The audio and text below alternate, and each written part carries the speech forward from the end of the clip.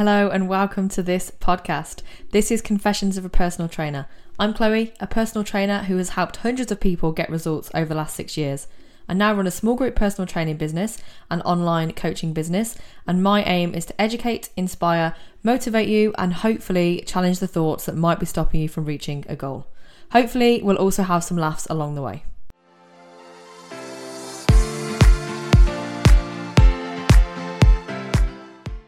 Happy Monday. So today I am going to talk to you about the lessons I've learned from giving up chocolate, which has only been about 2 weeks. Actually, no, I think this is 3 weeks. I think so. It's been since Lent, but I did an extended Lent. So I didn't do it from Ash Wednesday. I did it from the 13th of Feb. Yeah. So this is week 3. And I'm going to tell you what I've learned about life and about myself. I haven't caved, don't worry. But I do have a confession that although I've given up chocolate, I have eaten the same amount of chocolate that I would eat, but in other things, so biscuits and squashes. And that is actually very annoying, because one of the reasons that I was giving up chocolate for Lent, although I was doing it for Lent because I've never taken part in Lent, so I thought, okay, this could be a good opportunity to get involved in Lent. But one of the reasons that I was giving up chocolate is because I was just eating it every night for the sake of it. So I thought, right, okay, this is a good time to get out of the habit of just eating it for the sake of it, remove that, step away from that. But what I've done is just replace chocolate for something else. So I've just been sitting mindlessly eating other things, which is very annoying. So I've been doing a lot of journaling lately, and I've recently, in the past 40 days, I've been doing it every day as part of a new morning routine. And doing this means I get to know myself a bit better. I get to see my thought patterns, the reason why I do things. It's quite interesting. So anyway, I've discovered that while I've been trying to create a positive habit, I have actually inadvertently created a negative association. So what I have found out is that the action I took was giving up chocolate, and I've created an association that I've restricted food. Now, I'm not purposely restricting food here. I haven't told myself, okay, you're not allowed chocolate, you can't have this, you can't do that. Because actually, I am allowed chocolate if I want, but I'm quite stubborn. So I think because I've told myself I'm giving it up for this amount of time, I am definitely going to stick to it. I know that. But I have created a restriction because I'm not allowing myself chocolate, even though I could, but I'm not allowing myself. I've created a restriction with food. So then, because I am allowed other sweet things, I have been overeating on things that I am still allowed. Very psychological here. This is definitely a mindset thing.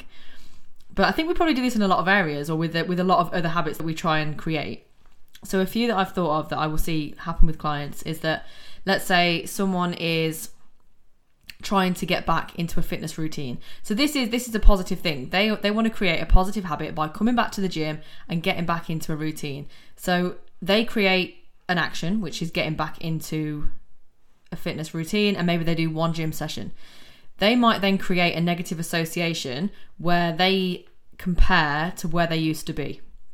So although that's not necessarily a massive issue at this point, if they keep doing that and they keep believing this negative association, or they keep having that, every gym session they do, they keep saying, oh, well, it still wasn't as fit as I used to be, or still wasn't as good as I used to be.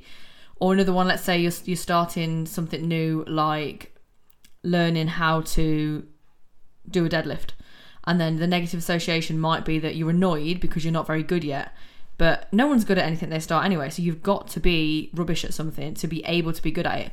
But if you keep believing that negative association, you keep getting annoyed that you're not very good, you are likely to give up.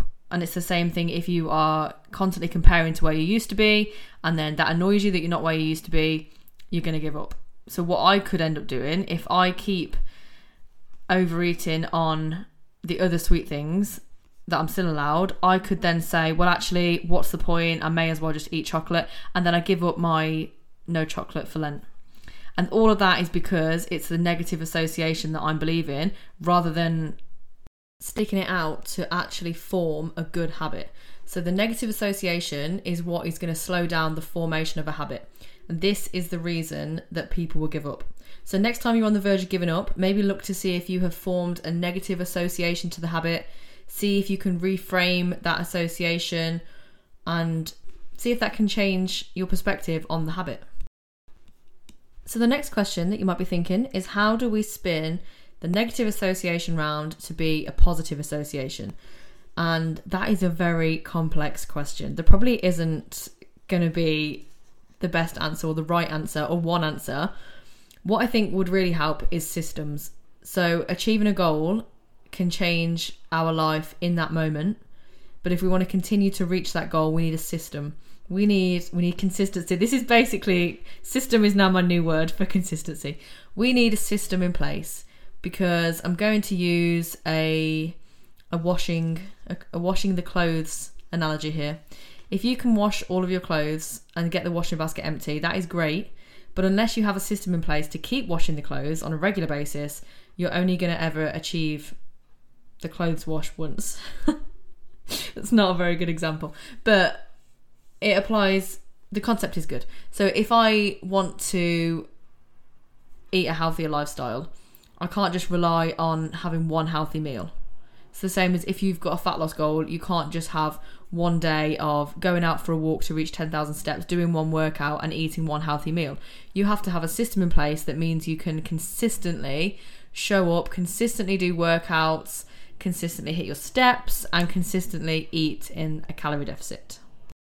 And this is just another reason why it is so important to focus on the process over the results. Because what I always say is, if you've got a process in place, the results are going to come anyway. So the results are an outcome of your process. So how do we create a system or a process? Now, James Clear, who wrote Atomic Habits, which is very, very good, by the way. In fact, I'm going to read that again.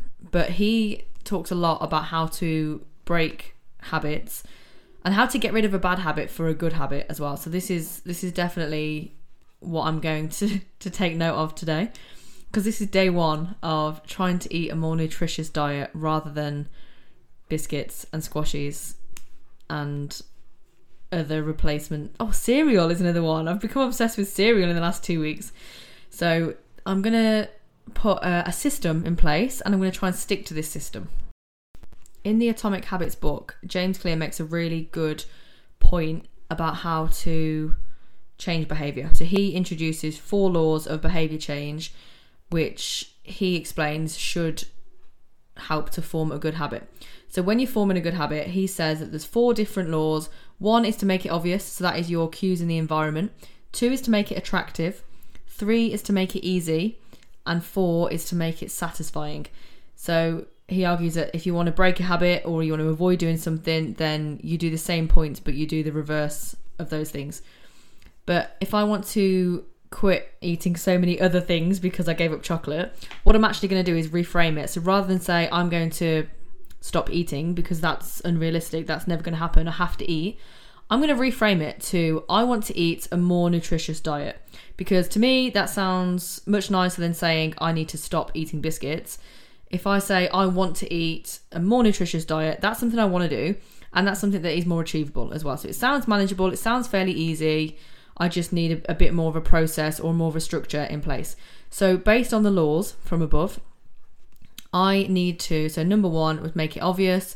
So if I'm going to make it obvious, that is how can I help my environment? So I'm going to fill my fridge and my cupboards with healthy food and alternatives to chocolate, which are not biscuits.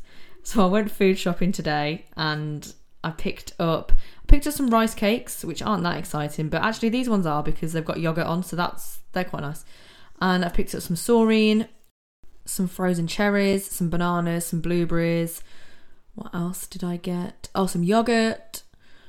Other things that are easily accessible. They're in the fridge, they're in the cupboard, and that is helping my environment as well. So it's fairly easy for me to open the cupboard, and the cues for me to pick up something healthy as an alternative is there.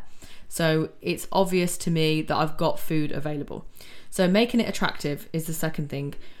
So how could I make it more attractive to, let's say if I want to say I want a more nutritious diet. So I could write down all of the things that are going to make me feel good. So all the ways I would feel good because I am fueling my body, or all the benefits I could get out of it. So to me, it's quite attractive that I might have better sleep.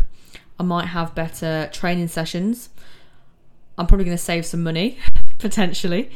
All of those things are quite attractive. So that is something that is a benefit of this habit or of this behaviour change. Number 3, make it easy. So I've already filled the fridge and the cupboard, so that's fairly easy. It's all convenient. I got ready to eat things as well. So it's things that don't really involve any prep. So the saurine, all I have to do is grab a knife, slice it. Fruit is ready to eat. It's things that don't involve much thinking time or much of a decision process. Sometimes when you've got that decision process, that is enough to change your mind in that split second.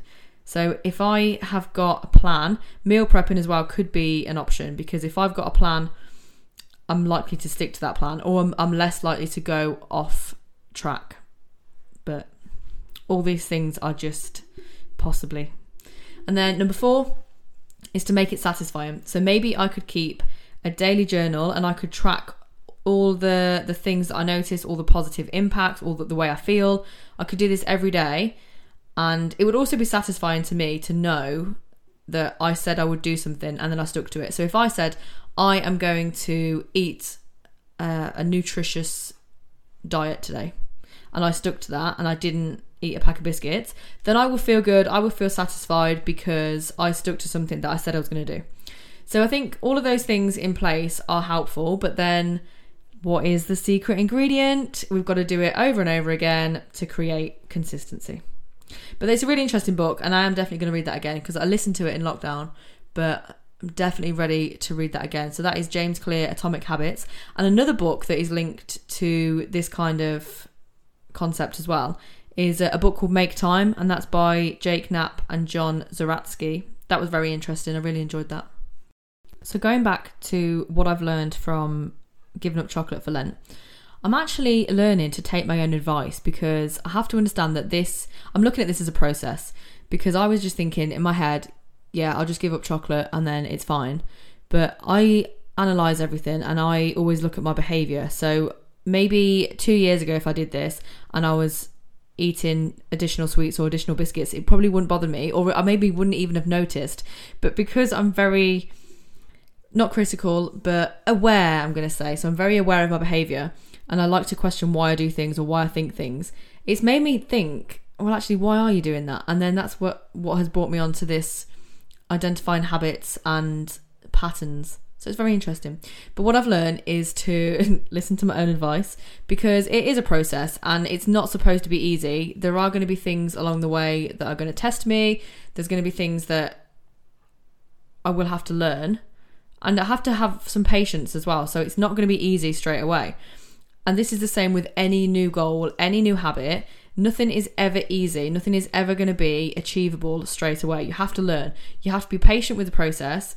You have to make mistakes as well. That is one of the big things, is that you do have to have some kind of setback or some kind of mistake and see how you can get back on track again. And not everyone would agree with that. There might be people who never make a mistake or never have a setback, although I don't believe that. I think there will always be a setback, but I think they're really important, because then I think that is how you are going to learn, that's how you're going to grow, that's how you're going to improve. And every setback, there is a lesson in there. So one of the best ways to become consistent or to create this new habit would be to do something for 30 days. And I mentioned this in my last episode of what is a realistic time frame for results. And this is something that I've applied to meditation. Very annoying that I've managed to create a meditation habit or a morning routine habit for 40 days now, may I add. And yet I can't go one day without sweets or biscuits. How frustrating. No, I actually can do that. And that's another thing, is that the more you tell yourself you can't do something, the more likely you are to not be able to do something. There's almost like that self-fulfilling prophecy. So I am making a declaration here. I am going to, every single day, I am going to say, I can go the day without eating biscuits or sweets or chocolate.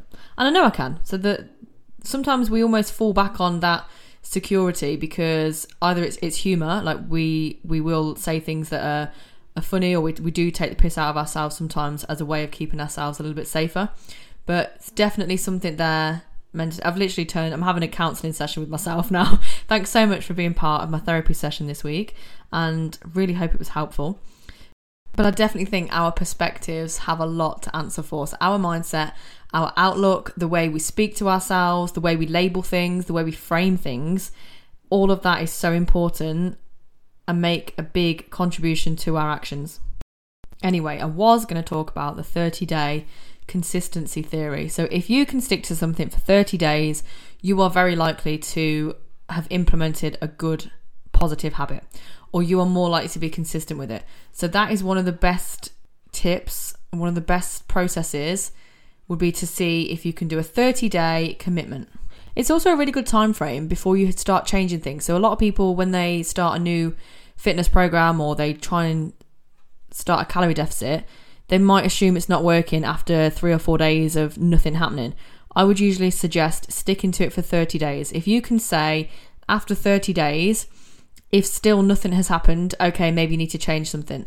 But I would not change anything, or I would stick with the process for at least 30 days. That is the test for consistency. Thanks for all of your support and feedback on this podcast.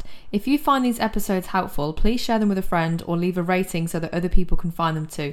If you need any support with anything that I mention on these episodes, please feel free to get in touch. You can also find me on Instagram @_Chloe Longstaff. Tag me if you do share this on Instagram, because I love knowing if this content has been helpful. If you'd like to find out more about personal training, you can find my personal training business online at podpersonaltraining.com. You can also find us on Instagram. We are at pod_personal_training, and we'd love to hear from you.